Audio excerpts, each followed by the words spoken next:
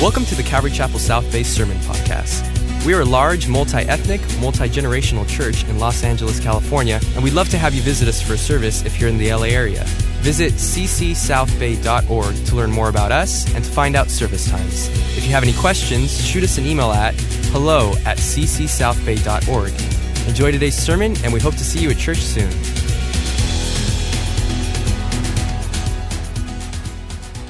Well, you're turning to Luke chapter 16 to the 14th verse, and we're only taking verses 14 to 18 today. I want to again remind you that Jesus is still in this same synagogue with the same group of rulers, the same group of leaders, the same group of Pharisees, the same group of scribes, the same disciples, the same people. And so this message is a continuation. And you can see that in verse 14, and now the Pharisees who were lovers of money. So it refers back to what we just studied last week. The Pharisees had that problem. And throughout this whole exchange, as Jesus keeps speaking, he keeps reminding them of the centrality of the truth of what God's declared.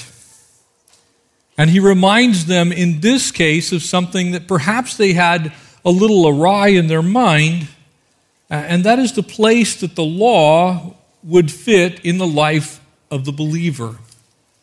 And so this is really about Jesus and the law. But it very specifically speaks to a certain part of the law, and it speaks to that certain part of the law that troubles us to this day,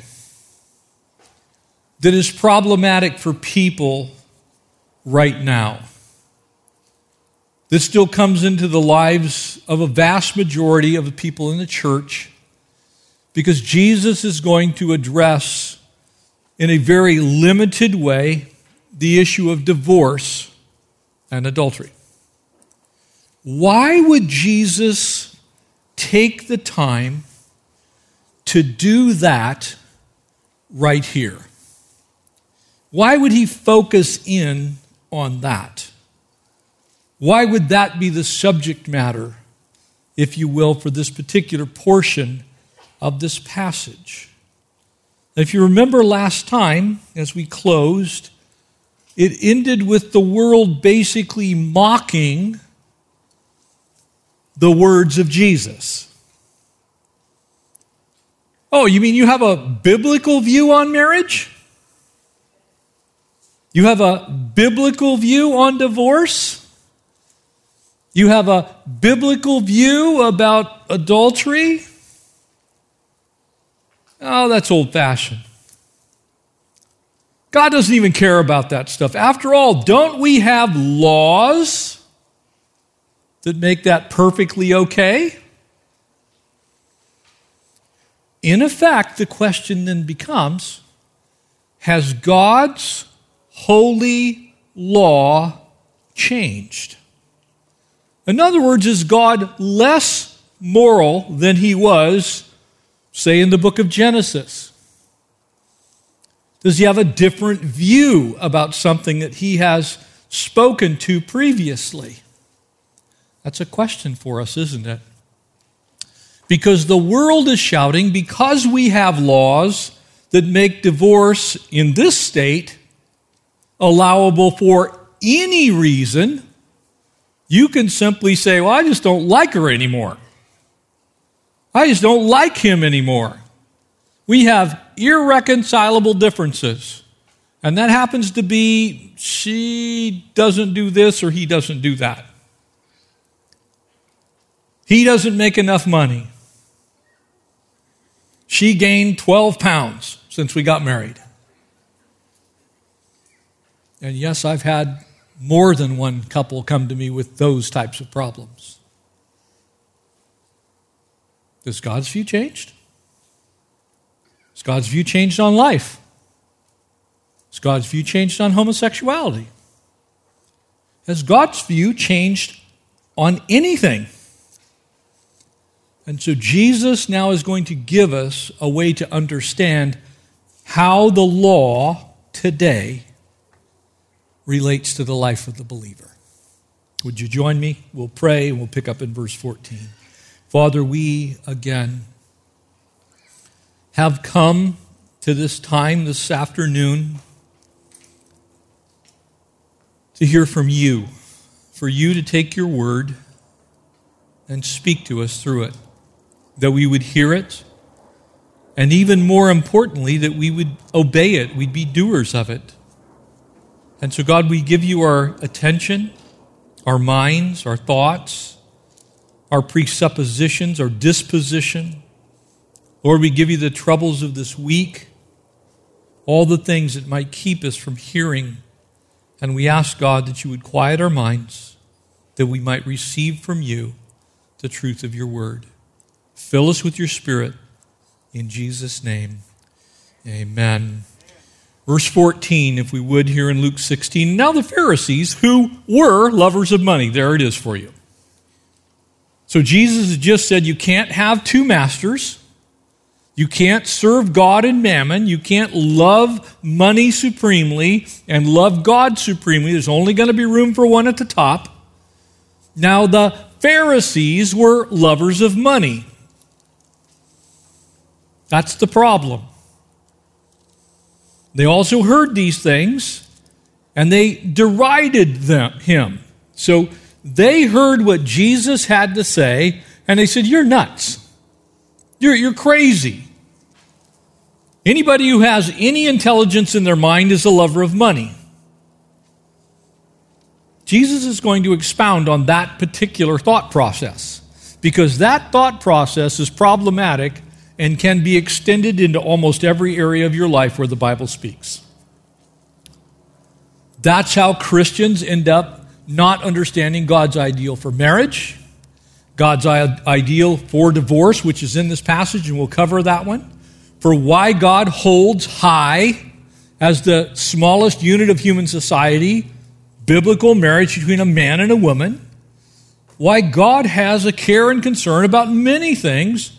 Some of them he began to codify in what's the law of Moses.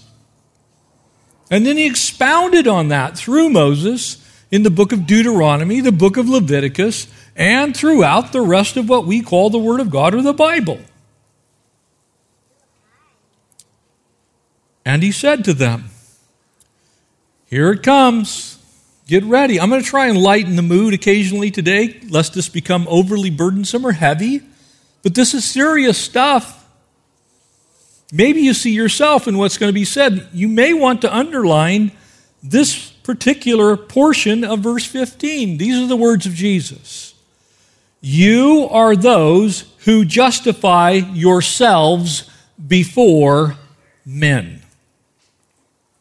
In other words, you make your excuse. You have your list of conditions. You say things as though if you say them correctly, that somehow what God has previously said, being accepted by mankind, is now okay with God. You justify yourself before men. You go and find somebody to agree with you. You get someone to take up your case. You even might be able to go to court and find somebody to agree with you. Find an attorney that can agree with you, a family member that can agree with you. And you make your case. Well, this is the way our marriage looks, and I'm done. I'm out. It's over. Notice how Jesus further addresses this. You're not fooling God. But God knows your hearts. You make your justifications. You make your excuses. You say what you're going to say. You plead to the law. You plead your case. You run to the Constitution. You run to the court. That court might be the court of public opinion, by the way. But God's not fooled. For the God that we worship is the same yesterday, today, and forever. He changes not, says the Lord. He's not different today. and our excuses don't work with God. What he has previously said is still true. And just because we have, in this case, no fault divorce in our state, does not mean that God's okay with it. That he listens to your excuses. That he changes what he has previously said about divorce. And so from God's perspective, Jesus is going to now explain this to us in a very pointed way. For what is highly esteemed among men is an abomination in the sight of God. In other words, when man makes up a law to make legal that which God has said he doesn't accept, it is an abomination to God. Case in point, abortion. Now you're probably saying, he didn't just say that. Yes, I did. Why? Because God's character doesn't change. And God's word plainly declares that life begins in the womb, that he knew you before you were born, that your days were numbered before you were ever born, that there is no one created but that which God creates them, and that furthermore, that life has value in the Old Testament, so much so that if a woman with child was killed and the child died, you still ended up with the death penalty twice. So when someone comes to me and says, well, it's legal and it needs to be legal, I can point them to this verse and say, oh no, it doesn't need to be legal. In fact, when we disagree with God and then take highly esteemed men and follow them because they said it's okay, that is actually an abomination with God. So just because we've made a law like Roe versus Wade does not mean that God's okay with abortion. Just because we've made divorce laws so that your husband doesn't make enough money and that to you is an irreconcilable difference. Or your wife gained 3 pounds since you married her. Irreconcilable difference. I didn't marry this woman who now is 3 pounds heavier. Doesn't mean God's okay with it. He looks at what his word says about these things, and that is still his opinion. That's what God thinks about it. And the laws that we make and the excuses we give don't fly with God. Why is that important?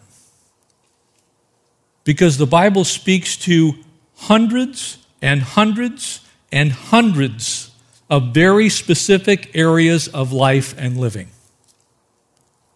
And what God has said is God's opinion on the matter. So Jesus is actually addressing the issue of his character, his nature, his word, and why what he said is still his holy standard. And it's up here. What is highly esteemed among men is an abomination in the sight of God. He sets this in place for us by saying, verse 16, the law and the prophets were until John. In other words, mankind up to that point in time related to God as a system of relationship via the law and the prophets, the temple, the sacrifices, the ceremonies, and the feast days. That is how man was reconciled as much as one could be to God. That's how it worked. Since that time, the kingdom of God has been preached. In other words, now grace comes into view. Salvation by grace and through faith. Amen? But here's the problem. Some people think that grace is so free as to be cheap. And so because we are now saved by grace through faith, that the law no longer applies in any way, shape, or form. Jesus addresses that very thing in this passage. because that's not what your Bible declares. The Bible doesn't say that the law as a standard of living has changed. It simply says as a relationship, a way of relating to God until the gospel was preached, you related to God by the law. Afterwards, you relate by grace, but the standard of the law is still His holiness. It remains so. And if you don't believe it, check what follows. Since that time, the kingdom of God has been preached and everyone is pressing into it. And praise God, I want to press into grace. Amen? We sang about God's grace. Anybody here happy that you're saved by grace? Amen? I am. Praise the Lord. I'm a child of God by grace. You know why? Because you give me 10 rules, I'm going to figure out a way around 8 of them. I'm going to probably break at least 2 of them willingly. I think that's most human beings, in fact. You tell us we can't do something, what do? You want to give you proof of that? You're wearing them on your face. Masks. I'm not wearing a mask. Nobody's telling me what to do. I'm not socially distancing. I don't have to do that. I'm an American. We can't even wear masks. How do you think we're going to do with not covering your neighbor's goods? You see, when we start leaning on the law as a way to relate to God now, we deny the grace of God. I now relate to God through grace, but His standard is still absolute holiness. Here it is. And it is easier for heaven and earth to pass away than for one tittle of the law to fail. Now, in case you don't know what a tittle is, if you were to write out Hebrew or Aramaic, Aramaic is Paleo-Hebrew language, Hebraic language. It has 2 basic punctuation points or ways that you can define letters and their sound. And they're both the smallest portions of the alphabet in Hebrew and Aramaic. Now, I don't know how many of you struggled in English in high school or college, and you were the one that kept getting your things that you turned in returned to you with circles around things like periods, commas. You had a colon instead of a semicolon. You put the parentheses in the wrong places.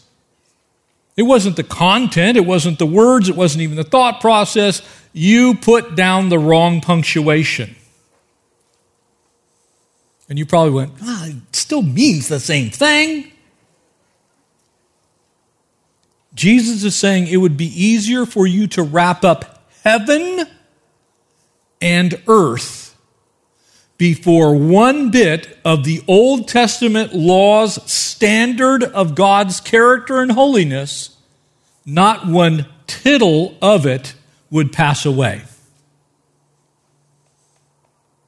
Why is that important? Because I think divorce is a little more than a tittle. I think adultery is a slightly bigger problem than a yot, one of the other 2 small pieces of punctuation. Whoever divorces his wife and marries another commits adultery. Whoever marries her who is divorced from her husband commits adultery. What is Jesus saying? You mean if ever? And people will bring me to this verse and go, I think it's the unpardonable sin. No, it's not, and I hope to set you free if that's you today. It's not. Jesus is simply now saying something that they could relate to. And He's giving us exactly how problematic it is when you dumb down the holiness of God. When you say, well, I have my excuses as to why I got divorced. I have my excuses as to why I committed adultery. I have my things that were going on in my life, and it's just like, it's okay. God's got to see it as okay because I talked to my mom, I talked to my dad, I talked to this other person, I went to the law, and the law of the country said I could do this. And God's going, no, you're not actually impressing me with your thinking. My mind has not changed. My standard is no different than it ever was. The Pharisees were famous for taking pieces of the law and putting it out there as though what they said was the law itself. And so, like so many areas of life and living, Jesus simply gives us an example from the law of Moses. So what about the law of Moses? What about the law in the church? Has God changed his holiness? Maybe that's a question you're thinking of. Has God caved in to the moral climate of our day? Does God actually see marriage between two men as the same as between a man and a woman? There's another one for you. Has God changed his attitude on these things? Does he actually, because we now have laws that have made those things legal, because you'll get shouted down if you hold a biblical view of marriage? Is God okay with us telling people that, well, as long as it's love, love is love? Does God hold that view? I'm pretty sure the Bible says he doesn't. No, he doesn't. You see, part of the problem is we fail to yield to the fact that God's law is essential in its nature. You can't have it one way in the Old Testament and another way in the New Testament. Otherwise, God was unfair to the people in the Old Testament times. Can you imagine the people that are awaiting their final judgment right now in the Abuso that were the ones that lost their lives in Sodom? Well, what do you do? Now there's gay marriage. So what are we doing here? How come you wiped us out? Or how about when the Israelites followed after the false gods of the Canaanites, the Moabites, the Ammonites, and God destroyed all of those people? Well, it really wasn't that bad. I was I was off a little. I was having a bad day. God woke up, he was just angry that morning. No, God is holy. And he's always been holy. He's never not been holy. Matter of fact, in case you didn't know, God actually says of himself, I, the Lord, change not. At all. Period. He doesn't change. And so there is an essential nature to what Jesus is saying here. And so he starts with what they had previously been discussing, which was money. Maybe they're looking at, well, it's easy for you to say, you're dismissing the fact that we're rich and you're not because you don't have any. Or you don't live my life. You haven't been through what I've been through. If you'd been through what I've been through, you wouldn't say that. No, what God says, he says from perfection. He doesn't make mistakes. What he has declared, he means. And what he means, he wants us to put into practice. That's his standard. That's how we're supposed to live our lives. And what had happened with the rabbis is they began to do exactly what they wanted to do, which was to make laws that they themselves could keep and that they could hold over others. And so they just simply changed the law. And we have done much the same in our day and time. I've shared with you before. When I was a child, divorce in the state of California was still illegal. You had to get rid of divorce to have a legal divorce. But it was principally illegal. Homosexuality, also illegal. It was listed actually as a mental disorder. And so mankind comes along and said, well, we just don't feel that anymore. Doesn't mean that God's okay with it. And so Jesus says, look, we're pressing into grace. Let's square away these other things. And so he begins by telling them, first it's essential, and then, look, my law is eternal. That's why he says it's easier for heaven and earth to pass away than for one tittle of the law to fail. The Sermon on the Mount, when Jesus says, look, blessed are the peacemakers, blessed are the merciful, goes on and in that amazing sermon says, forgive, forgive, forgive. Nowhere in there did he say, and sin your brains out. Keep doing whatever you want because it's all just going to be fine with God. He didn't say that. He didn't even intimate that that was going to be okay with him. The Pharisees, however, were sitting there thinking, well, we keep more of the law than you do. And because we keep more of the law than you do, we're better than you are. So if God's going to accept anybody, because it's all about law keeping, he will surely accept us. And if he's going to reject anybody, it's going to be you, because you don't keep all the law. And Jesus says, no, we're pressing into the gospel times now. You no longer relate to God through the law, but his standard hasn't even budged. Hasn't budged. Because the law was actually eternal. It had an eternal nature. It was an eternal standard. In our current age that we live in right now, the age of grace, the law as a system is defunct. It's no longer in practice and principle that way. I'm always amazed that people miss the part about Jesus' crucifixion, the significance of the tearing of the veil. Why is that significant? Because the veil was an obstruction. The veil was an obstruction between God's holiness and man's sinfulness. And that veil stood there as testimony to man's sinfulness. But what happened when Jesus died on Calvary's cross and said, Tetelestai, it is finished?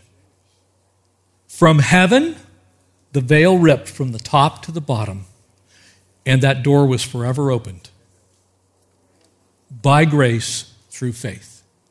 By believing on the name of the Lord Jesus Christ, I can now relate directly to God through Christ his Son. I was kept out before. I couldn't go in before. And in fact, the only person that could was the high priest, and that was only one day of the year on Yom Kippur. After making extensive sacrifice for himself, for his own family, for the children of Israel, and after careful deliberations before the Lord, and the tying on of a cord around his ankle and bells on the hem of his garment, so if he dropped dead in the presence of the Lord, that they could pull his body out from the holiness of God. You see, they used to relate by the law, and the law was deadly. The law was death-dealing. Anyone that got caught under the law was for sure dead. And so the only thing that ever happened was the people were atoned for.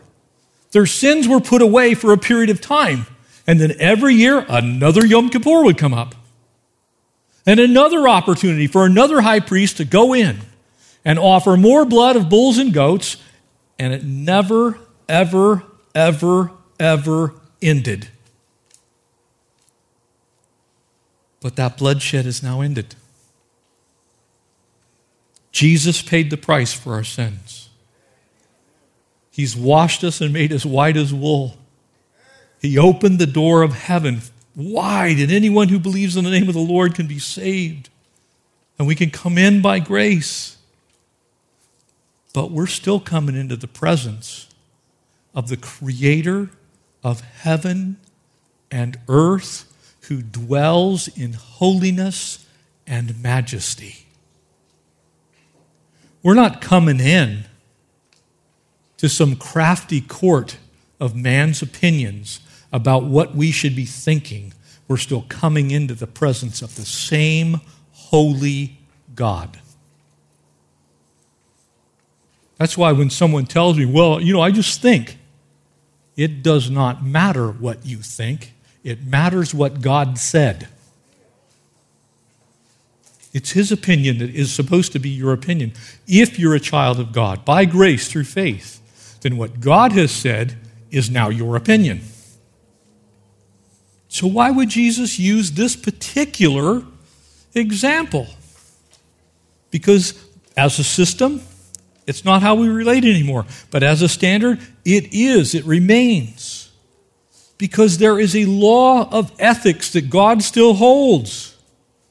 There is an ethical view of divorce that God holds. He has spoken on it. He told us what he thinks. He's told us what he believes. And so Jesus is saying, look, you guys have now freed people to do something that God still says he hates. It's not his plan for any marriage. It is simply an allowance of sin. And so the legalist might grab on to verse 18 and go, see, I told you. That person's divorced, they can't even be saved. And they pull out Romans 1, they pull out 1 Corinthians 6. Look, right here, adulterer. They link these two verses and that person's lost. That's not what Jesus is getting at. And praise God that's not what he's getting at.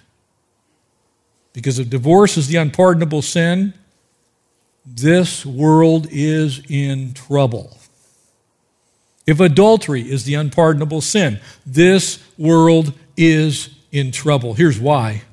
For if you said to me that Jesus said, if you look on someone with lust, you've committed adultery in your heart, you would be correct. So for the legalist, I pray you're not clinging to this verse and see, I told you so. And for the libertine person, I pray you're looking at this verse going, man, God is still holy. God still has a standard. And just because something is legal does not mean God's okay with it. Notice what I just said.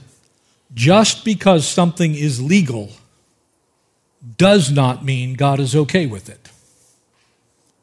And there's an awful lot of things that are legal, especially in this state, that God's not okay with. And so you as a believer are supposed to have God's opinion on those matters and act as though those things are truth. So Jesus takes something that I believe not only plagued the world then, but certainly plagues the world now. In order to understand what Jesus is getting at, it's going to be important that we know what Jesus further said on this issue. If you'd turn to Matthew chapter 19, and specifically beginning in verse 3, because the Bible declares of itself there in 2 Peter chapter 1 that no prophecy, no word of the Lord is of any private interpretation. In other words, God always clarifies things that might be misunderstood. And that is certainly the truth with this particular thing. You need to understand Luke 16 through Matthew 19. And the Pharisees also came to him, testing him. So there it is. It's like, we got him now. We'll get him to admit that he's changed his mind on divorce. Testing him, saying to him, is it lawful for a man to divorce your wife for just any reason? There it is, no fault divorce, explained in the Bible. Just any reason. And he answered and said to them, have you not read that he who made them in the beginning made them male and female? There goes gay marriage.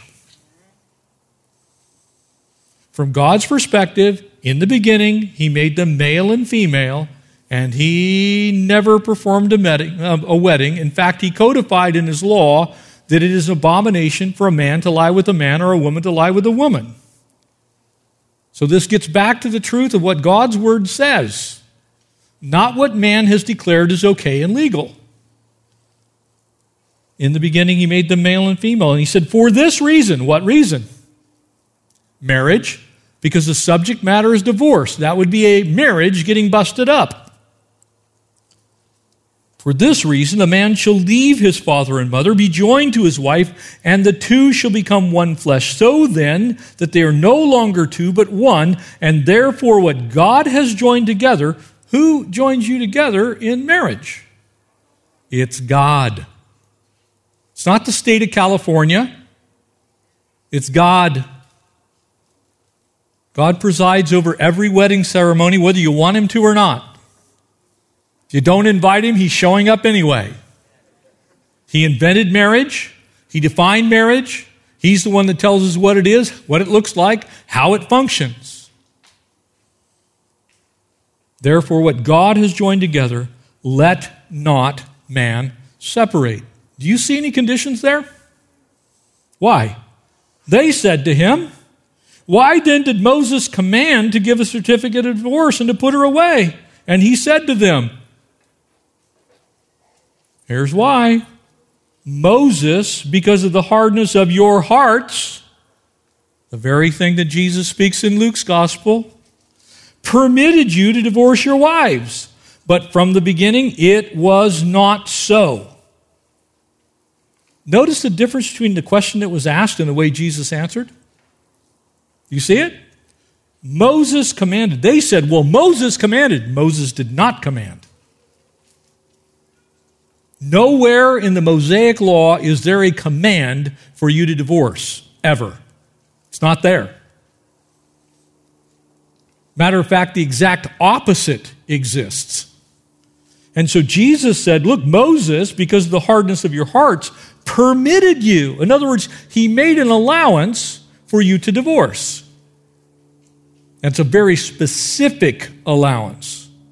Very specifically, he allowed, did not command, did not force, did not cajole, did not mandate, did not say you must.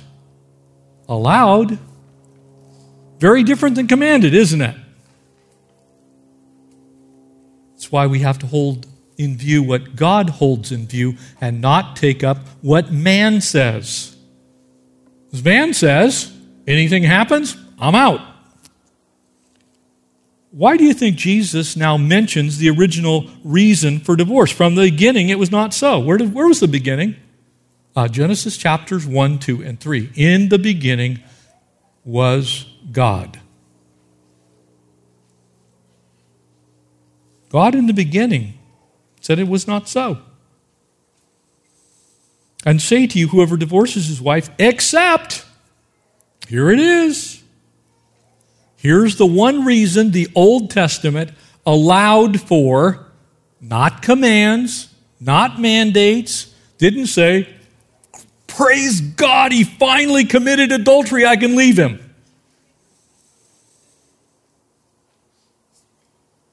You know why I said that? Because I've actually had people tell me that. I've actually had people look me in the eye and say, I was just waiting. I knew eventually. Be careful, because you're a child of grace. You're bound for heaven because of forgiveness.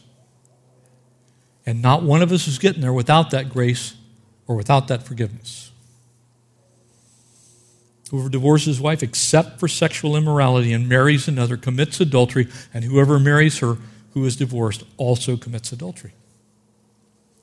Jesus pointed him back to what the law actually said.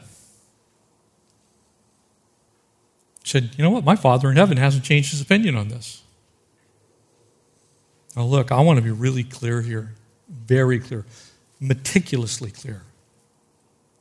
If you're here and you've been through a divorce, if you're here and that has touched your life, that is not the unpardonable sin. God's grace is still sufficient for every divorced person, still able to heal even the wounds of those things. But Jesus is speaking in the moment to something that hasn't happened yet. He's giving a word, if you will, into the life of someone who maybe is pondering divorce, thinking, I might be better off without him or without her.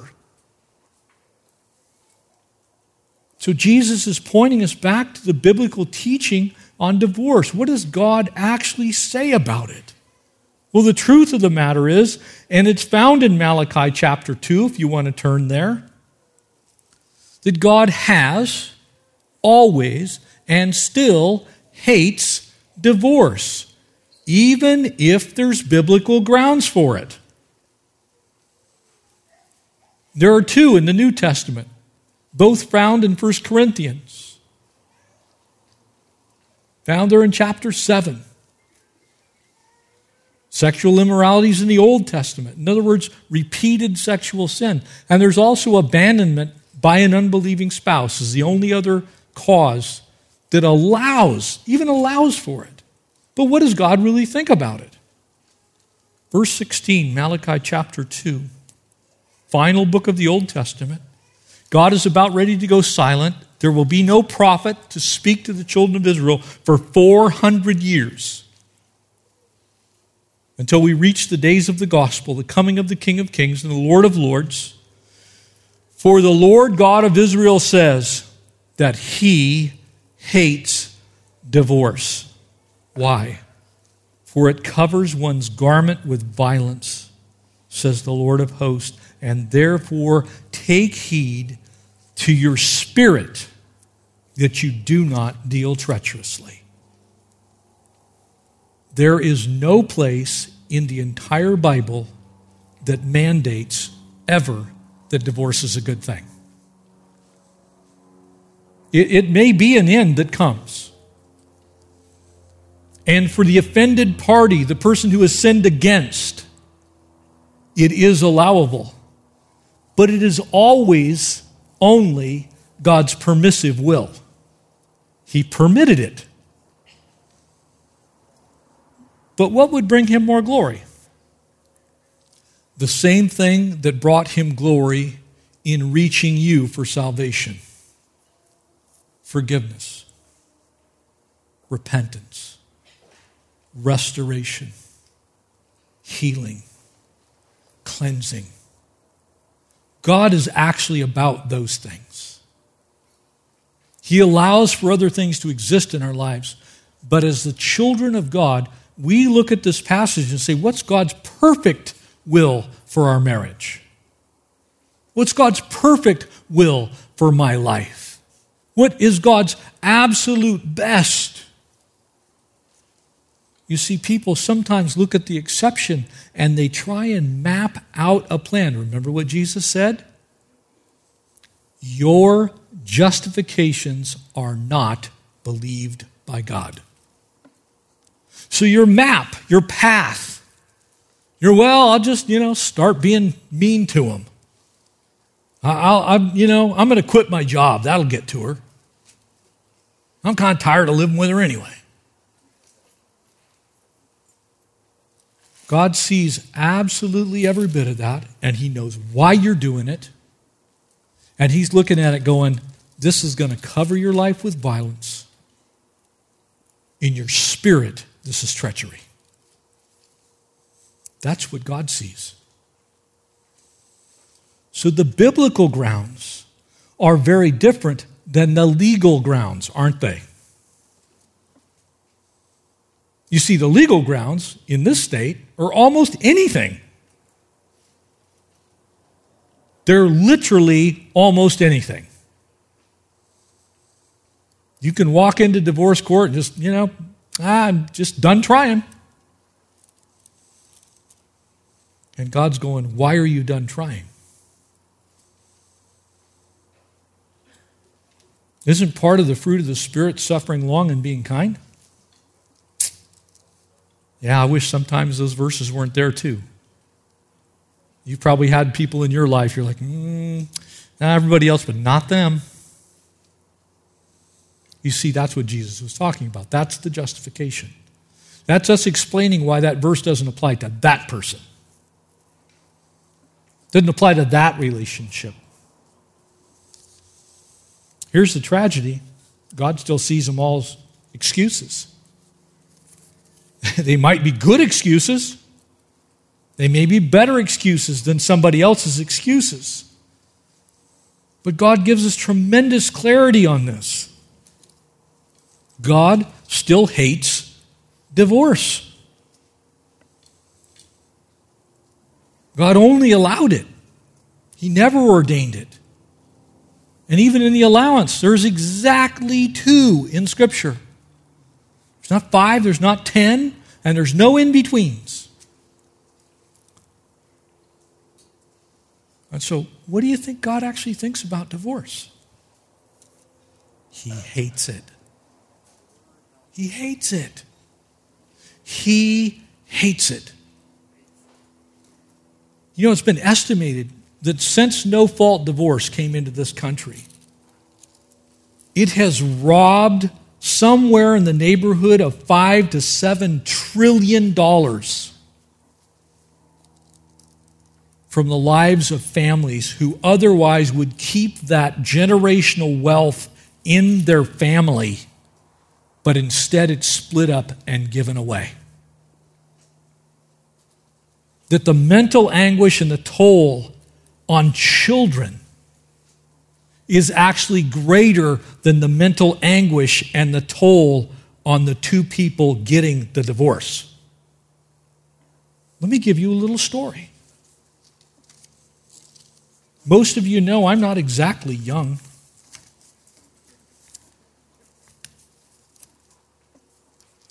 Last Saturday morning, I woke up. I was getting ready to do a wedding. And my brother and I had planned to go see my mom. And he said, "We're too late. She's gone."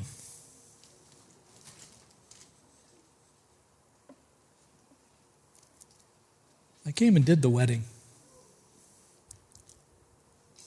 Then my brother and I decided that we would still get together. And if you want to ask if this story is true, you can ask Connie. And we got together to talk about the things that you have to talk about when someone in your life passes. And you know the one thing? The one thing the two middle 60-year-old men began to weep about is that we never got to know our mommy.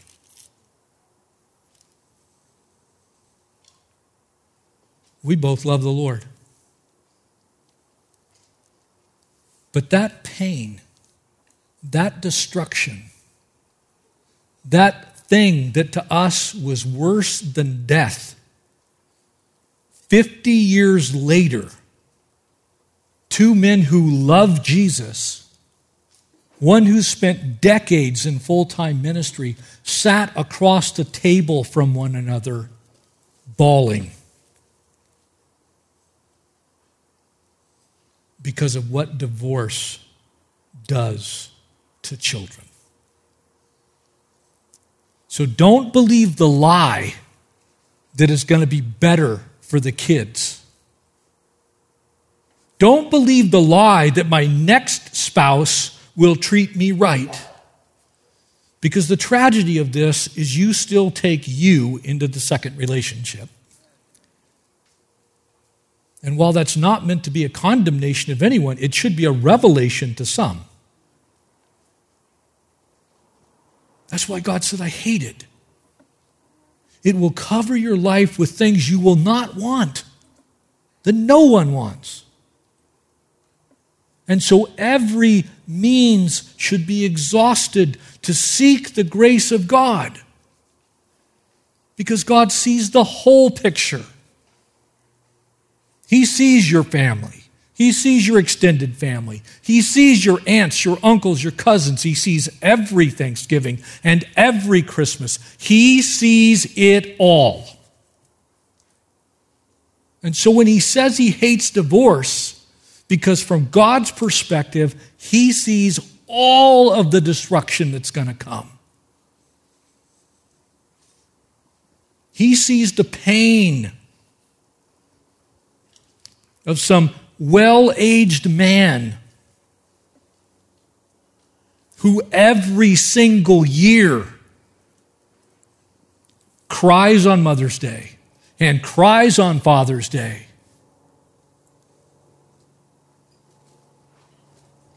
Who's now had the opportunity to listen to his own father still to this day bemoan the fact that he couldn't save his marriage. That's why Jesus is saying what he's saying.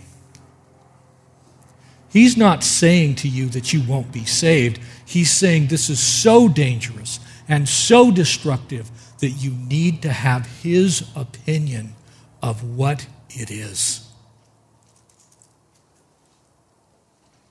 It will harm you, likely, irreparably, forever. You're going to die with that pain. Yes, over time, maybe it'll get better. Maybe it won't. And Jesus is saying, look, you need to hold my law high. My law says I hate divorce. Let me just say to you, if you've been divorced, God loves you. And He forgives you. If you've asked, He's forgiven. But for those of you that have been through that trauma, you know what I'm saying is true. That God's right. There's still pain. There's still anguish. Maybe it's not as mine is, or my brother's is, or my family's is, but it's still there. And God sees that before you get there, and He said, so here's my standard of my law. Stay married. You're making a vow before me, and exhaust every means possible to save your marriage. Treat it as precious. It's holy. Jesus said, that which God has joined together, let no one separate. He didn't say that to make you miserable. He said that because the other option is terrifying. It's horrific. It's not easy. It's not better. Malachi would go on in chapter 3, actually speaking again about money. It's interesting. It's marriage and money. It's morality and money. It's these two things in Malachi. It's these two things in Matthew. It's these two things here in Luke's gospel. For I am the Lord. Verse 6, Malachi 3. I do not change. And therefore, here it is. This is the promise for you. This is a promise for you right now. Though it seems harsh that God says He hates divorce, it's not. It's so incredibly loving. And if you've made a mistake, these verses are for you. This is for you. I do not change. Therefore, you are not consumed. You're not consumed. You're not consumed. O sons of Jacob, yet from the days of your fathers, you've gone away from my ordinances and not kept them. There it is. Here's what I said. This is what I meant. This is how you should live your life. You haven't done that. Here's your hope. Here's my hope. Everyone's hope. Return to me. Return to me, and I will return to you, says the Lord of hosts. That is what God wants for every broken marriage. That's what God wants for those of us that have been damaged by a broken marriage. That's what God wants for every other sinful thing in our lives. That's what God wants for those areas to where His holiness says this, but our activity says this. He says, please leave my holiness here in heaven, and would you try and get closer to that and further from the earth? But when you fail, return to me. Just return to me. Confess your sin, and He is just to forgive. He will forgive you. And furthermore, 1 John 1:9 says, He will cleanse you from that stuff. And He will begin to do that work that says, I have returned to the preeminent place in your life. The reason that God still hates divorce, even though it's legal, is He knows the pain. He knows the suffering. He knows the damage. He knows the heartache. But in spite of that, he still offers to those who repent, he offers restoration. He offers love. He offers forgiveness. He offers a removal, even of the shame, of the pain, of the hurt. And I know in my own life, I praise God that the Lord has graciously healed so many of those wounds. But I also know that God would have rather not had those wounds in my life, in anyone's life. And so if you're here today and your marriage is a mess, return to him. You've been where you shouldn't be with someone you're not married to. Return to him. Return to him. He will return to you. He'll treat you just like the prodigal son. He's waiting in the watchtower saying, here comes my boy. There's my daughter. And he's going to come running. But you have to return to him. You have to flee those things. You have to turn away. You have to get tired of being where you are and going where you're going. And so, church, if you're struggling, God can heal it. He can heal it. He can fix it.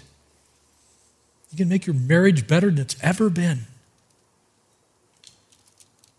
if you return. You hold his view, and he'll hold your hand. You take up his cause, and he'll be your defense.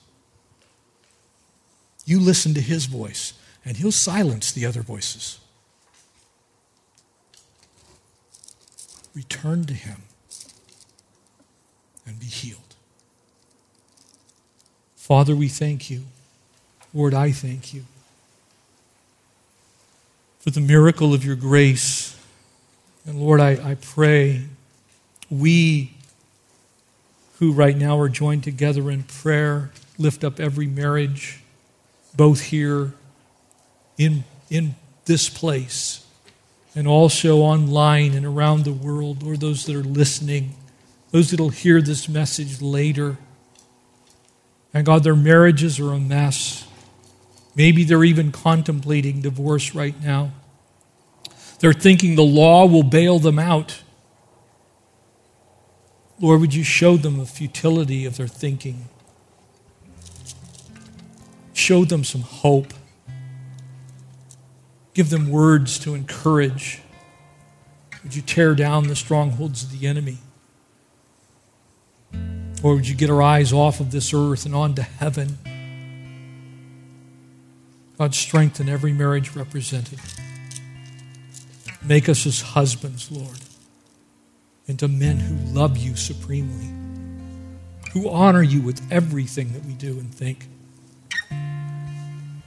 Lord, for our amazing wives, Lord, that put up with so much. God, they struggle too. And in their weakness, whatever that is, Lord, would you help us to see marriage the way you see it? That you've joined us together so that the two are one. And whatever tears one apart tears the other apart. It's inevitable. And so help us to be bound together with your cord of love. We thank you, we praise you, and we honor you, and we ask this in Jesus' name. Amen. Thanks for listening, and we hope you were encouraged by today's message. If you have any questions or just want to check us out, make sure to visit us at ccsouthbay.org. God bless you guys, and we'll see you next week.